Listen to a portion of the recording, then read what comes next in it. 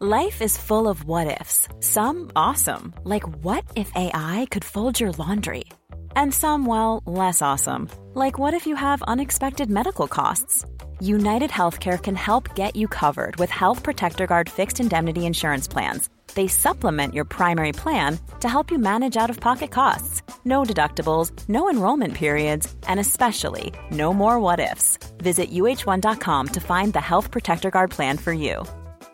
Hiring for your small business? If you're not looking for professionals on LinkedIn, you're looking in the wrong place. That's like looking for your car keys in a fish tank.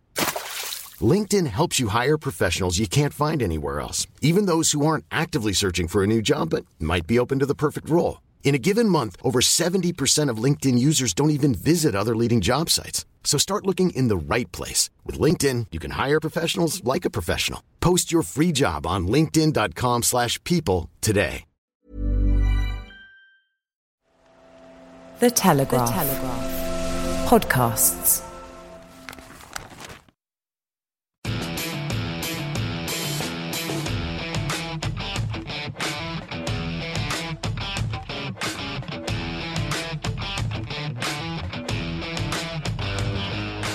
Hello and welcome to Brian Moore's Full Contact with The Telegraph.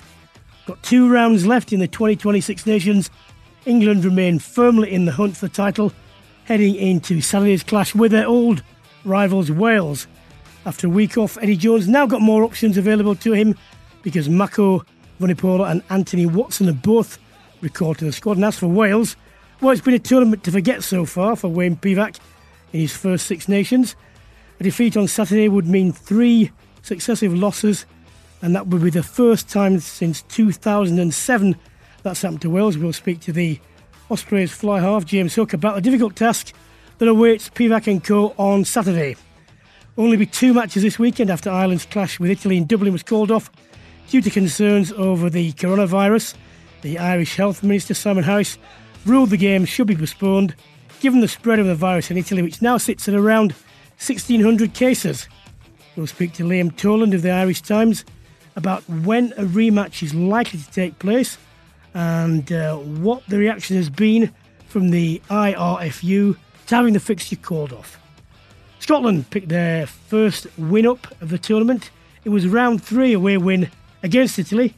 Up next for Gregor Townsend is a home match against the leaders France, and ahead of the game it's emerged that the exile fly half Finn Russell will not be returning for the final 2 games, so they're not kissed and made up. But he could return in the summer to win his 50th cap. The former back row of Dave Denton, he's been around the Scotland squad with both Townsend and Russell, and he'll join us to chat about their relationship and the game that Scotland have this weekend. Off the pitch, the major headlines surround the television rights for the Six Nations tournament. It's been reported that Sky are leading the race to take the rights off free-to-air TV, meaning the Six Nations will be behind a paywall for the first time in its history from 2021. We'll be answering all your questions on that and a few other topics.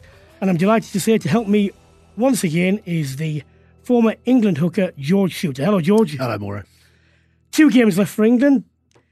How have you made their Six Nations so far?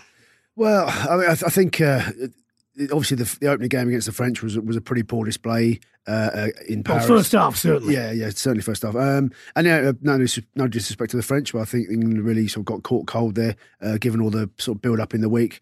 But the French have now gone on to show that it wasn't a fluke. They are the real deal. So the Scotland, I actually quite enjoyed the Scotland game. It was a bit of a slog up front with the weather and a bit of an arm wrestle. You would do coming from Leicester.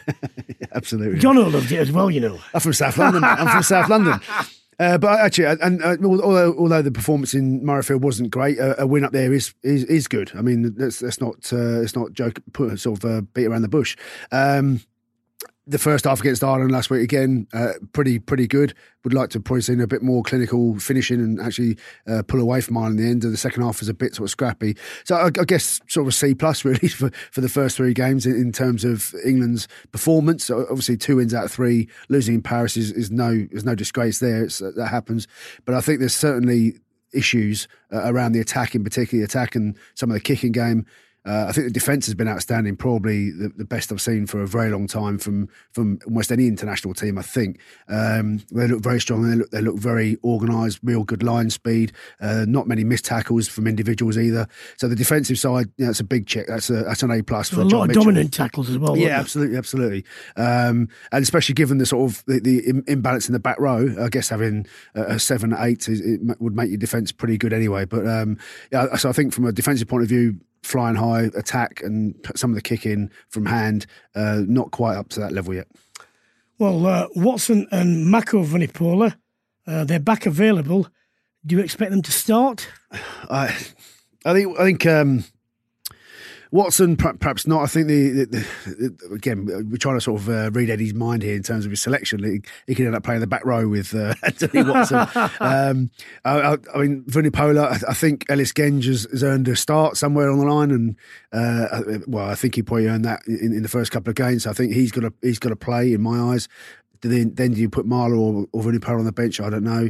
I suspect he'll come back in straight back because he was away for family reasons, I believe, wasn't he? So it's not as if he's been injured or anything like that. So he is good to go. I think they'll go back with Mako Vunipola, and I think Watson may be on the bench. But like I say, I'm not. I've given up trying to read Eddie Jones's mind regarding selection. Well, another point.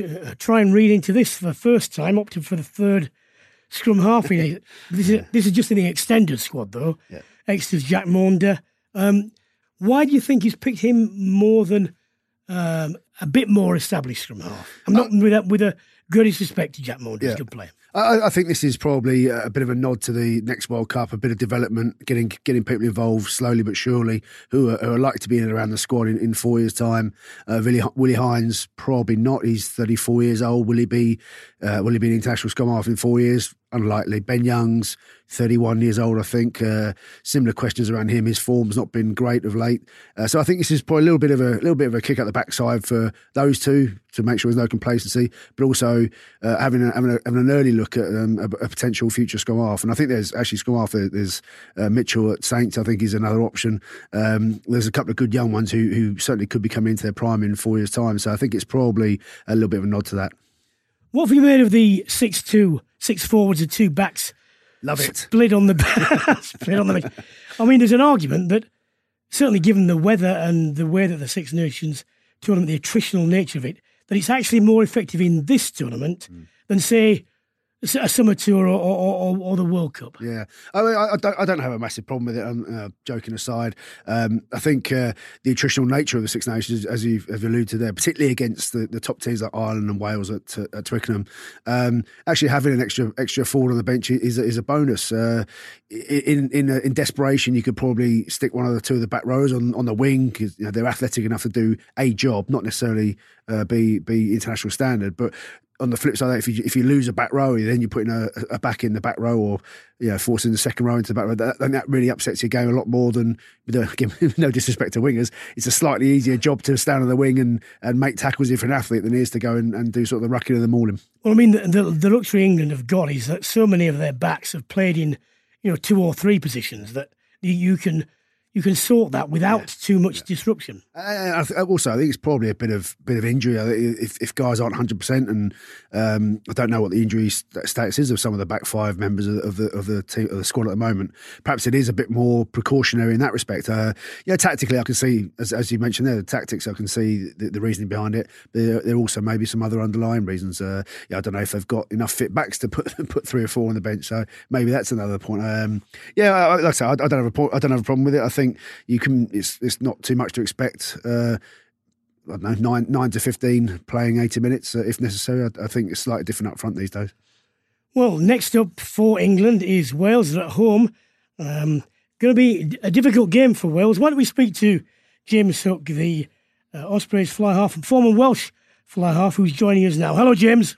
How are you boys? You okay? Yeah, not bad, mate. Look, Wayne Pivac has not been helped by the number of injuries. Dan Biggar is the latest setback. Rhys Patchell, Owen Williams, Gareth Hanscom. Have you had a call? No, my phone's on mine, but I mean, the thing is, I don't care who you are, you can't really cope with 3 or 4 first choice in any position going down, can you? No, it is tough, and like you say, in particular at outside half, where you got the experience of Dan Biggar and Rhys Patchell, who played so well in the World Cup, and obviously Gareth Anscombe didn't quite make the World Cup. They have sort of 3 top fly halves, and they all look to be out injured, certainly for this weekend. So yeah, it is tough, but I suppose there's an opportunity there if Dan Biggar isn't fit for the likes of Jared Evans, perhaps. Josh Adams, another injury, out for the rest of the tournament with an ankle injury. How big a blow is that, and who do you think is likely to come in for him? It's a huge blow. Again, talking about the World Cup, he's Wales' best player and started the Six Nations, in that sort of rich try-scoring form. And we're going to miss him. But I think it's a perfect opportunity for Louis Rees-Zammit, who's been playing so well for Gloucester. I think it's time to sort of put him in there. He's proven week in, week out for Gloucester that he can do a job, and I'd love to see him, and I know a lot of Welsh fans would like to see it as well. Hooky, it's George Shooter here, mate. Hey, George, right, mate? Yeah, good, mate, good. Listen, without wishing to jinx it all, the Welsh haven't lost 3 games in a row, 3 successive losses since 2007, and it didn't happen at all under Warren Gatland. So I suppose the question is, Wayne Pivac, how much leeway does he get? How much time does he get? Obviously, following on from Warren Gatland, very, very tough job. How many losses can they take, for example? Yeah, well, he's got to have a bit of time. He's a new coach, and he's a quality coach. That's the reason he's got the job. And it was always going to be big boots to fill. Filling in from Warren Gatland and Sean Edwards. Without forgetting him. He's a big loss for Wales. But yeah, he needs time, and he's got the players there. He's trying to play a sort of different, more expansive style of play. So yeah, it's frustrating because we had a great start against Italy. Everybody was getting really excited, and against Ireland, we had our chances. It was fine margins. Again, against France, we had our chances to win the game. So we're not a million miles away, but those wins have turned into losses, and it's not going to be an easy test going to Twickenham now on Saturday either. Alan Wynne-Jones, 147th cap. Only McCaw has got more, 148. I mean, you know him well. Yeah. How long can he go on?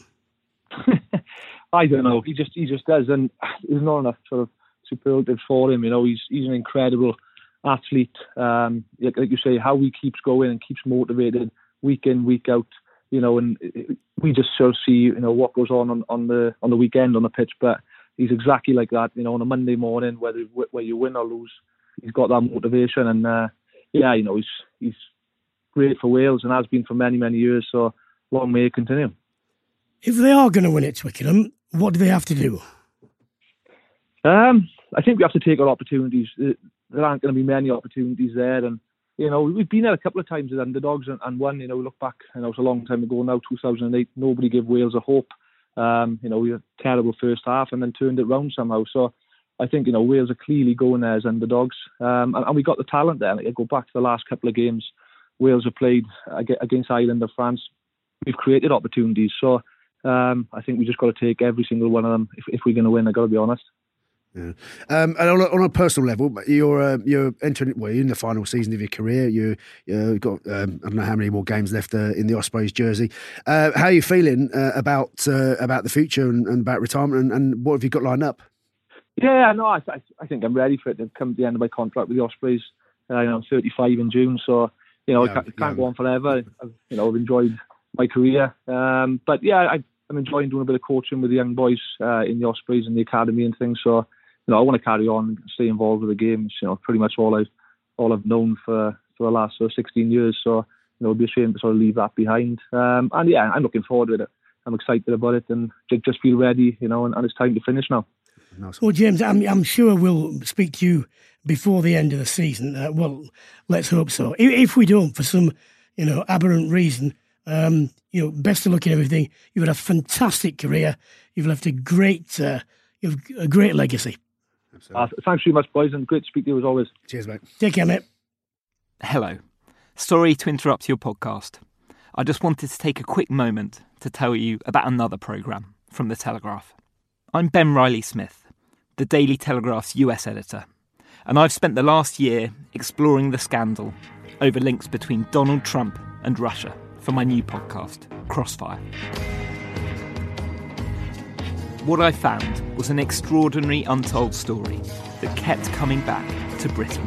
The big gorilla in the room was would Trump want to meet Putin? Would Putin then meet Trump? And he said, and in any case, the Russians might use some material that they have on Clinton. This is dangerous. This is really dangerous. I've been tracking down those directly involved, from Washington to Cambridge to Belgravia, to try and find out what really happened and what it can tell us about this year's election. So we're looking at the backdrop of Russia. We're looking at what they might be trying to do to our election. Over 6 episodes, I will unpack it all, chunk by chunk, through the voices of those with direct knowledge. Most people didn't even want to talk to me. I'm a guy getting death threats. I'm a guy whose life has been totally turned upside down. I will tell you this, whoever it was, I hope they get punished for it. That's in Crossfire, available now wherever you downloaded this podcast. Well, Ireland's clash with Italy this weekend has been called off due to concerns over the coronavirus. Let's speak to Liam Tolan, the Irish Times, about this. He's joining us now. Hello, Liam. How are you, Brian? Yeah, I'm not bad, mate. I don't suppose there's a lot you can do when a government minister says it's off, but what's the reaction of the Rugby Public and the IRFU been to all this? Well, I suppose the public in general is pretty well informed and kind of reacting to the leadership both of the IRFU and the government. There was a little bit of a breakdown in communications, possibly between the IRFU directly and the government itself, when Minister for Health suggested that the fixture against Italy should be at least rethought out and maybe cancelled. So that brought a little bit of indecision. We didn't know for sure what was going on, but I think we weren't expecting any more positive than that in a sense. And then the RFU clarified it within 24 hours. So we kind of are where we are. And unfortunately, the coronavirus doesn't just impact the Six Nations. And like we needed to get back up on the horse, didn't we, after the England performance in Twickenham? So from that point of view, the timing is terrible. But also into our domestic game and the Guinness Pro, it has an impact on how the table is functioning, and particularly with Connacht, they've got a couple of games in rounds 14 and 15 coming up in Italy. So it has an impact in our domestic game, but it also has a very strong domestic impact in our senior squad. And 35 of the Irish team or the Irish squad are currently training at the moment. So we're not 100% sure will the French game go ahead. Well, that's an interesting thing, because if that doesn't go ahead, these fixtures are backing up. Presumably, they'll play them at some point. But given the nature of the season and how full it is, any idea when that might be? I don't actually. But I suppose the first thing is it doesn't doesn't impact our international game. It has a knock-on effect to Europe and to our own domestic game. So it's not like just one competition's been impacted. It's like there's definitely going to be 3 competitions. So I don't have the crystal ball in front of me, Brian, I'm afraid, and I'm not 100% sure when these will be. Certainly the French game, I would be very surprised if it goes ahead. That's my only personal opinion. I have my flights and hotel booked, so I'd be disappointed. And of course, there's the other underlying issue of the Italians, for example. Lots of them will probably still travel to Dublin anyway. So it's a kind of, they won't be amalgamating in the stadium, but they'll be amalgamating in the bars and hosteleries around Dublin. So it's a kind of a funny one, isn't it? But certainly I don't have an answer to that. The bigger question: when are these fixtures going to be replayed? Or will it just be given your classic 0-0 draw and 2 points each, which would be devastating for all concerned. Liam, George Studer here, mate. How are you? Good, George. Just interesting. You mentioned the Italians are still coming over. What would the financial damage to the IRFU be, do you reckon, as a result of a cancelled fixture? Multiple millions, anyway, is the short answer. And I'm sure the devil is in the detail where insurance and all that kicks in. I'm not privy to that type of detail myself, but I assume, like any sports fixture, when there's a cancellation, be it weather or God impact or whatever the case may be, there are some form of insurance. I don't know the answer to that, but each fixture is worth multiple millions to Dublin and certainly worth an awful lot to the IRFU as well. We've seen the shot across the bow of pay-per-view wall coming into the Six Nations. So I suppose it's a timely reminder how fickle professional rugby can be and how vulnerable we are to these little setbacks. I mean, if the French game were to go ahead and France were to win, the Italy game would have nothing at all riding on it. would you see either team wanting to play it with the supporters or what? Well, see, we're in a funny place, Brian. I think England proved a couple of weeks ago how much further down the track they are. We're still in very much the rebuilding from Rugby World Cup 19. And personally, on a selfish note, there's an awful lot of players, real quality young players that may not have petered name-wise into your view at this stage, but I'd be very excited. That's why Italy is such an important fixture for us, because I think it will give Andy Farrell an opportunity to maybe to rest, or whatever the euphemism is, but maybe not pick certain players and allow others. We had, I don't know, did you see Leinster play last Friday night? There was a guy called Ryan Bard. He's 20 years of age, second fixture in the second row for Leinster, and he scored 3 tries. He was absolutely phenomenal. So you'd love the Italian game to come along to allow, whether it's before France or afterwards, ideally before, obviously it's not going to happen. The reason for that is to kind of just flush out the negativity of Twickenham. That's not going to happen, but it would be a terrible loss to these younger guys. Will Connors as an open side. There's a lot of really, really good talented players coming through that the Italian game will give them a chance. Without it, then you're into the summer tour, and that's big time stuff as well. So the Italian game becomes very, very important for a multitude of reasons, not necessarily looking back in the history of the Six Nations Championship, but had we beaten Italy, us Ireland winning the championship was still alive. So that's another thing that's been lost by all of this.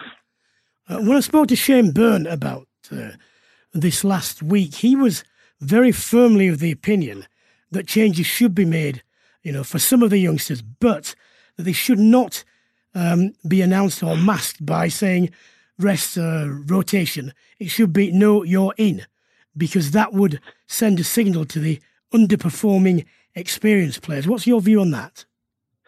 I think any time there's a selection, like if you were one of these young guys, and I can't remember, do you recall when you got your first nod? But when you get your first run out, whatever level you're playing at, ideally you want, if you're in the back row, for example, you want a couple of seasoned other back rowers with you. If in the front row, you want like your good scrummaging loosehead and tighthead if you're starting at hooker. And there are a lot of that potential there. Where, for example, there's a very, very exciting hooker, Kelleher, who's a relatively young guy coming out of Leinster. He would be ideally suited to play against Italy and to springboard then on into playing against France.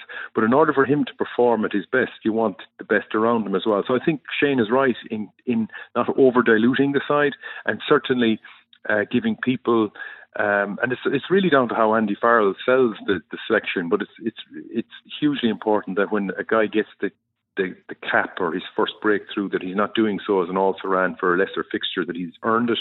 And if you look at a lot of these Leinster players, and some in Munster and Ulster and Connacht, who will get the opportunity, in most cases they've earned it. So it's about selling that concept and not over diluting the starting 15. Well, Liam, let's just hope it's only one game, because I'm supposed to be going to Paris as well, and I would like to go and see that game. Mate, thank you very much for taking the time to join us today. No problem, Brian. Take care. Bye-bye.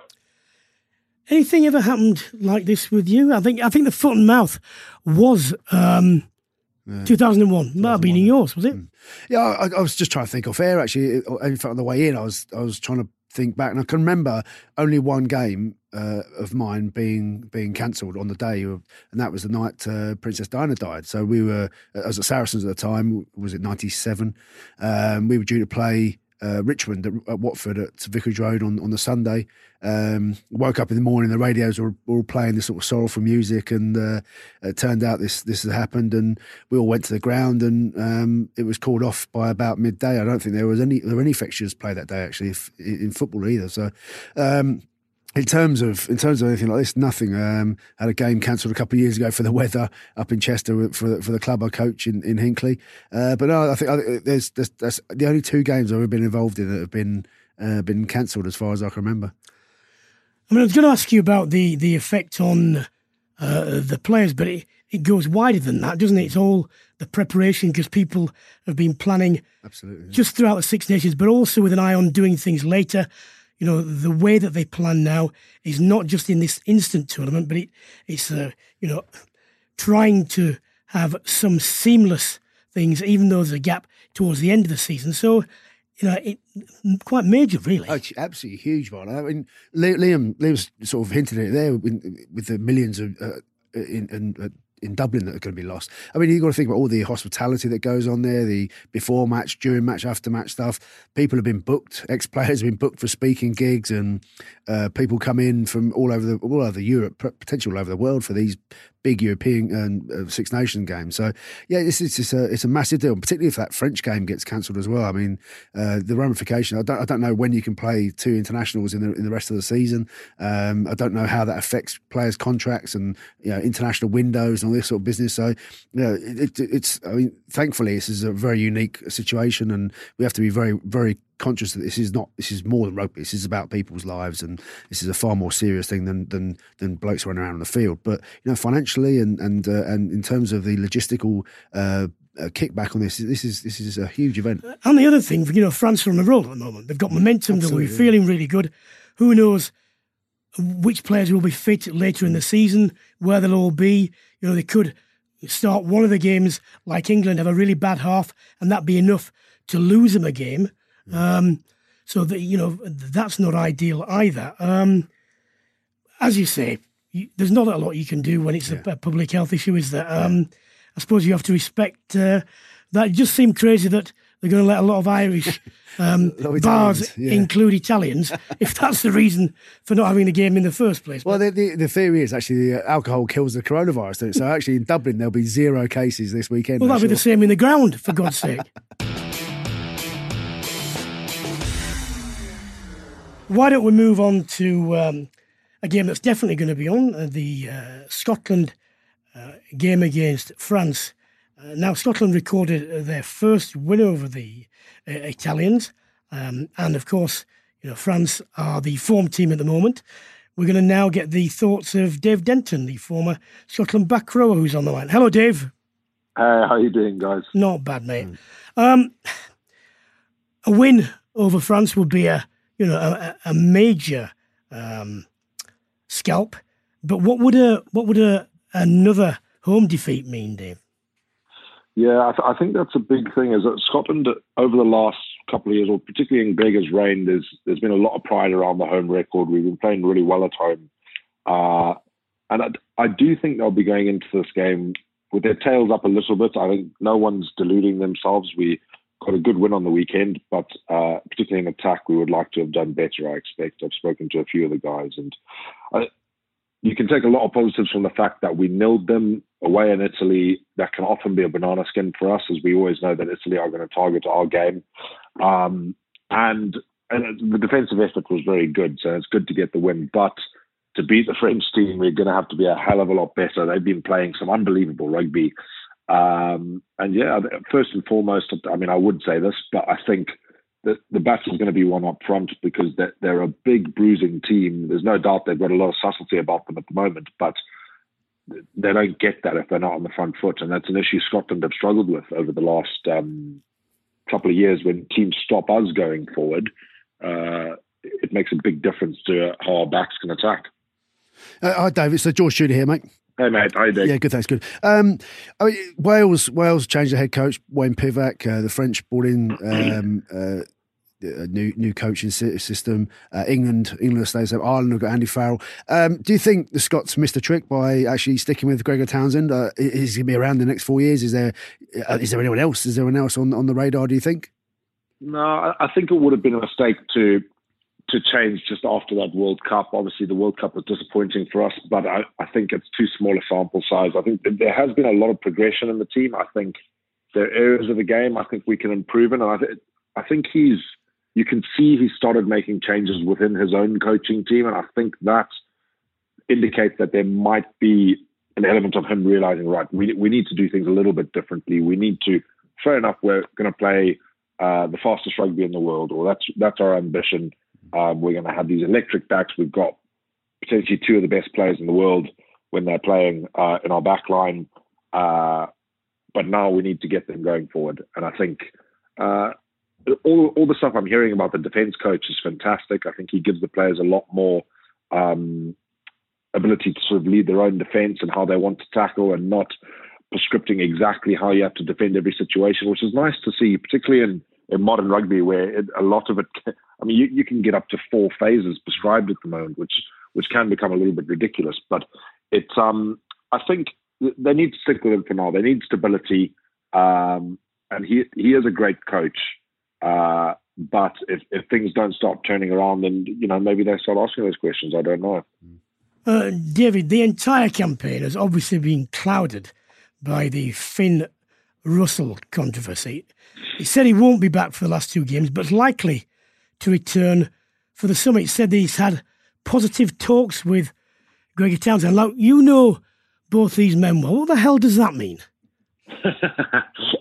I don't really know, to be honest. I think I've had a lot of conversations with a few people. I haven't spoken to Finn directly, and I don't know exactly what's going on at the moment. But look, I think what seemed to have happened is Finn took exception to this rule, and he thought it was ridiculous. He's a grown man. He should be able to have a third beer if he wants a third beer. Which I can see both sides of the argument. I can see where Finn's coming from. But then from Gregor's point of view, if there's a rule there, it's a rule. And that's how it works. And then, unfortunately, what happened was when it went public, I mean, you just hate to see it. I think this could have been handled behind closed doors. And I think Finn went public and I think came across quite well in the newspaper in terms of it's not about drinking. It's not about going out and going wild. It's about respect and it's about trust and all these things. And then they had to come back at him. And then it just seems, if you're arguing in the press, he was never going to come back during the Six Nations at that point, was he? Once they started taking the public blows at each other, I didn't think that was ever going to happen. But no, it seems that they, well, according to the press, and I haven't spoken to any of the boys since that came out yesterday or the day before, but it's, look, that's great news for Scottish rugby if they're finding a way past this, because the reality is that Finn is our most important player. There's an argument maybe Hoggy might be our best player or whatever it is. And Adam Hastings, fair play to him, has done really well. I actually heard one of the boys told me last week that apparently in the game against Italy, Adam beat the most defenders of anybody under Gregor Townsend's spell as the Scotland coach. So he is doing really well, but there's no question that Finn is one of the best 10s in the world. And we don't have enough players for people to be sitting out and not playing a tournament when they're fit to play. And there's some reports that Russell might actually drop into the coaches' meeting ahead of the game this weekend to share his viewpoint. Obviously, playing for Racing 92, he'll know a number of the French players very, very well. In fact, do you think this is a good idea? Is this a sort of a way to slightly open the door, and or would you see it descending into a brawl in the coaches' office? I think you're right. I think it's a little bit of an olive branch on both sides. I think. How much they use of the insight in the chat, I don't know, but I think it's a good starting point for them to show that they respect Finn as a player and as a leader, and for Finn to show that he's still willing to help and he still wants to be involved. There's no question he still wants to play for Scotland. He still wants to play in the biggest tournament in the world after the World Cup in the Six Nations, and he's not going to do that this year. But I think it's important for him to get back involved on both sides to sort of, like I said, just to sort of mend those bridges a little bit.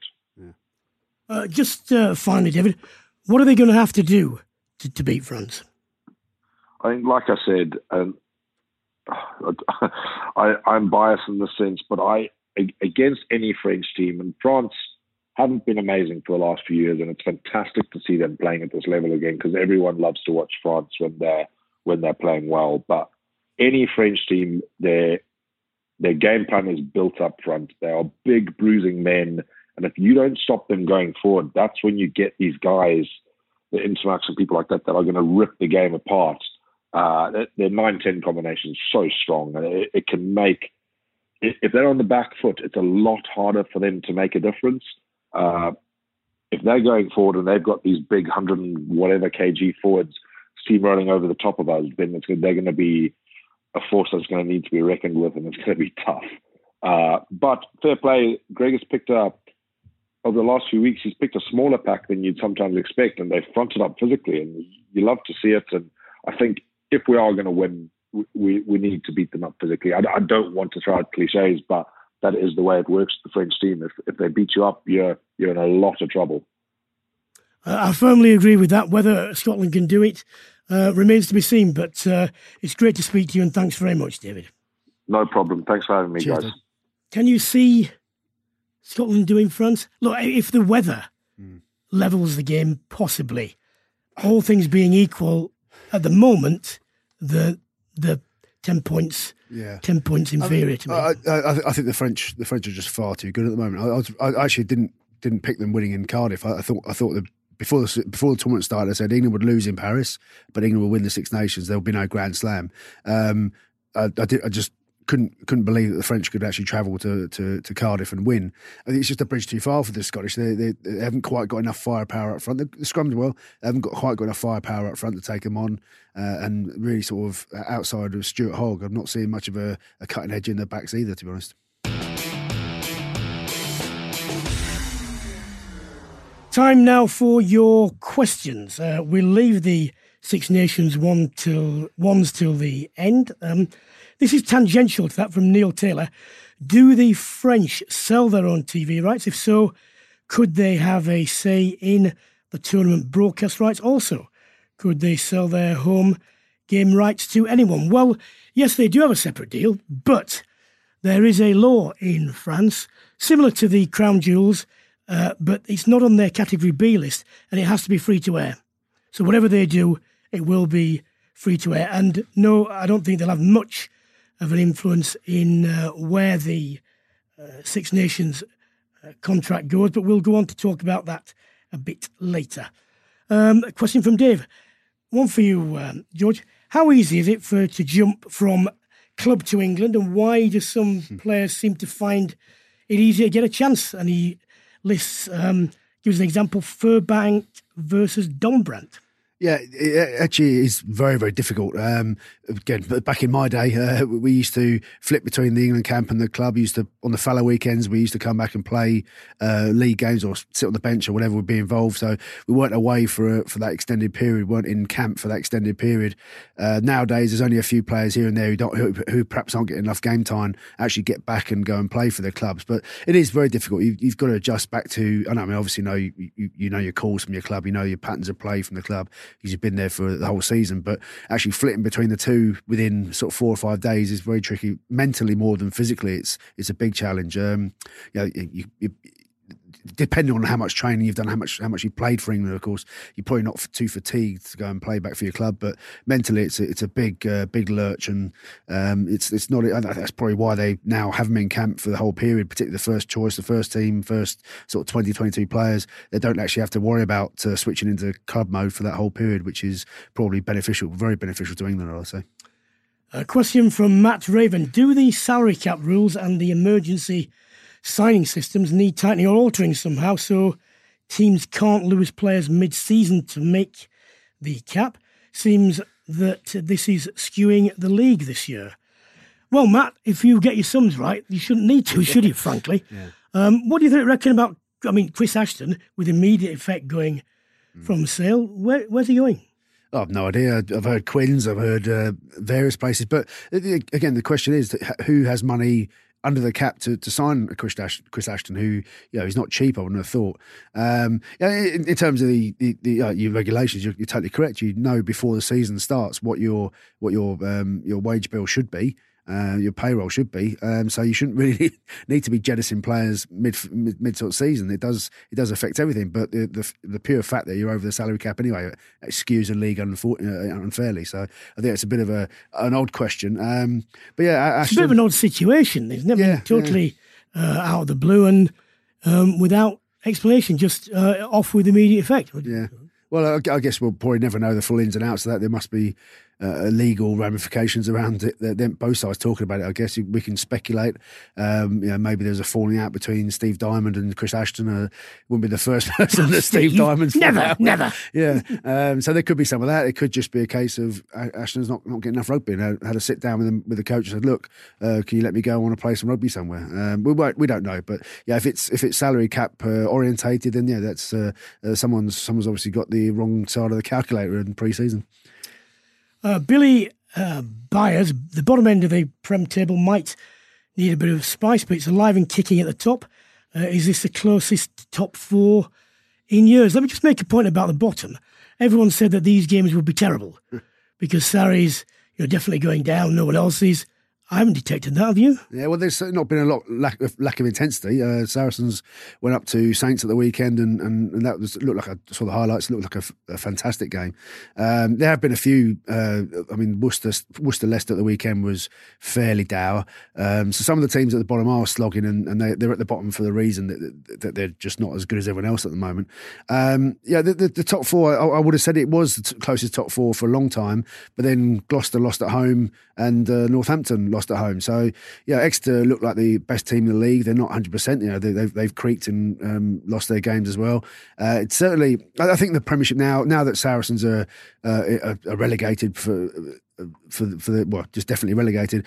They're still the two best teams are Exeter and Saracens, and the rest, that's probably 8 or 9 teams, are all at a very similar level where they can win at home, they can probably beat most other teams, but they're no one's sort of climbing out of the soup just yet.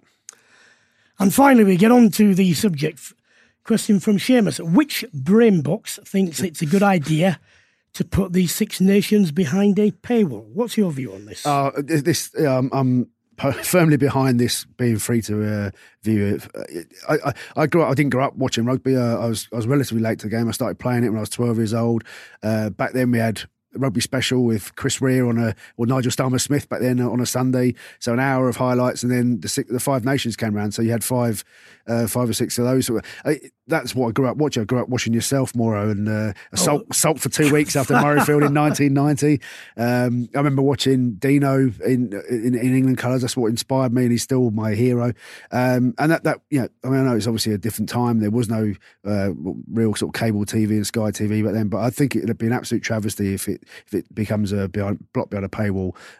It should be. It's as much of a national institution as Wimbledon. Every year, rugby fans congregate to either go to the games or watch them in pubs or watch them at home, and they should do so in the way it has always been. The only way we can make it better is we brought back Bill McLaren and. Wanting for the old days, but I really, I understand it. Sky and all these other companies, BT Sport, they wanted to be in charge of it all, and you've got to pay to view those things. But I'd be really, really unhappy if it was lost from free to view. Let me make this plain. I think that both BT and Sky cover rugby really well. I don't have a problem with that. People can sell their rights, but this is the point for me. Rugby is not the national sport. It is not ubiquitous like football, and as such, it needs exposure as well as cash. It does need both. And at the moment, you've got a compromise where the autumn internationals are on satellite TV with Sky, which brings a lot of money, and the free-to-air Six Nations brings in huge viewership. When you're getting 9.2 million... for an England-France game, as against 1.5 million for an England-New Zealand game on satellite TV, and that is arguably the biggest draw you could ever get. Then you can see that is the difference. And by definition, there are many millions are casual watchers who might take up the sport, who just dip in, who don't really watch any other rugby sometimes. And we know that because if that wasn't true, rugby would be the national sport, and it's not, and we know that. You look at cricket's example, when they went off free-to-air in 2005, they announced a decade later record turnover, record profits, record investment in the game, and a near 30% drop in numbers. Rugby cannot afford to get this decision wrong because the consequences will be long-term, and to pick those up, even if it was reversed after, say, a 3-year, the damage is done for whole things. I just say this as well.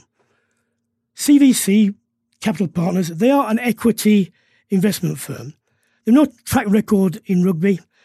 The track record they've got in sport with Formula One shows that they take a lot of money out. Yes, they do add value in the sense of ratcheting things, but you've got to remember their global TV audience for F1 went down over a 10-year period when they were in charge because it went behind a paywall. And for me, the other point is this. They have got, potentially, if they do the £300 million deal, 14% share in the Six Nations, which is the same as everyone else, same as Italy and no one else. So they're not a majority stakeholder. They've got 20% of the Premiership. Again, minority shareholder, only 2% over where they get minority shareholder protection under law. I don't know what their 120 million bought them from the Pro 14, but the point is this, they do not own any tournament.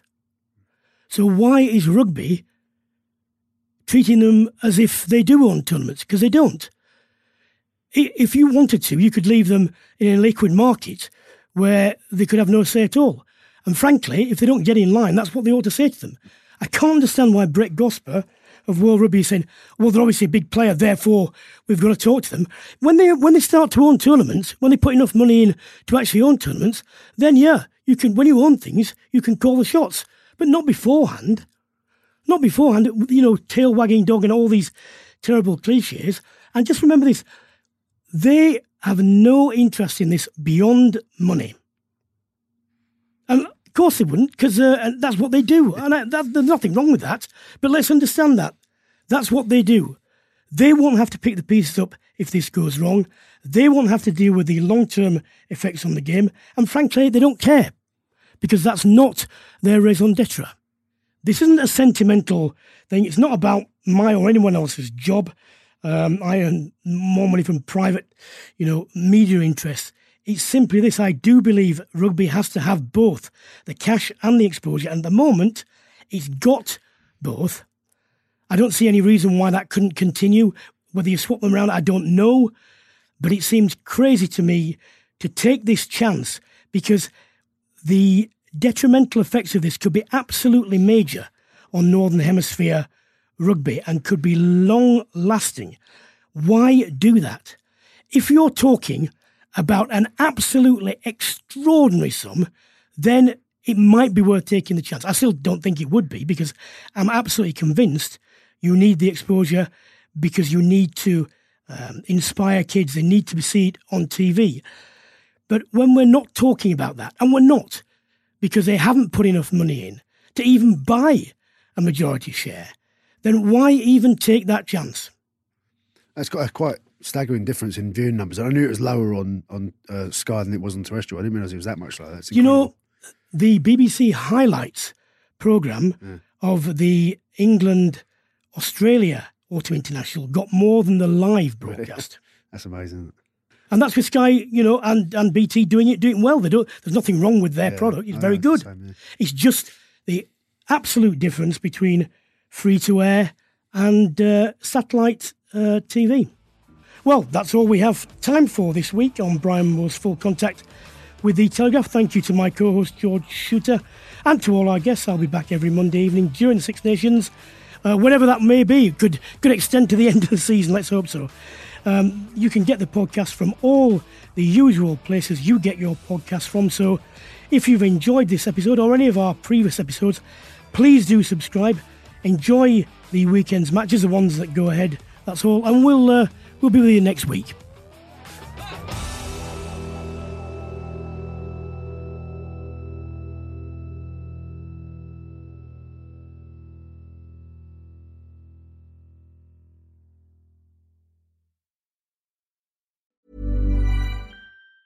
Mom deserves the best, and there's no better place to shop for Mother's Day than Whole Foods Market. They're your destination for unbeatable savings, from premium gifts to show-stopping flowers and irresistible desserts. Start by saving 33% with Prime on all body care and candles. Then get a 15-stem bunch of tulips for just $9.99 each with Prime. Round out Mom's menu with festive rosé, irresistible berry chantilly cake, and more special treats. Come celebrate Mother's Day at Whole Foods Market.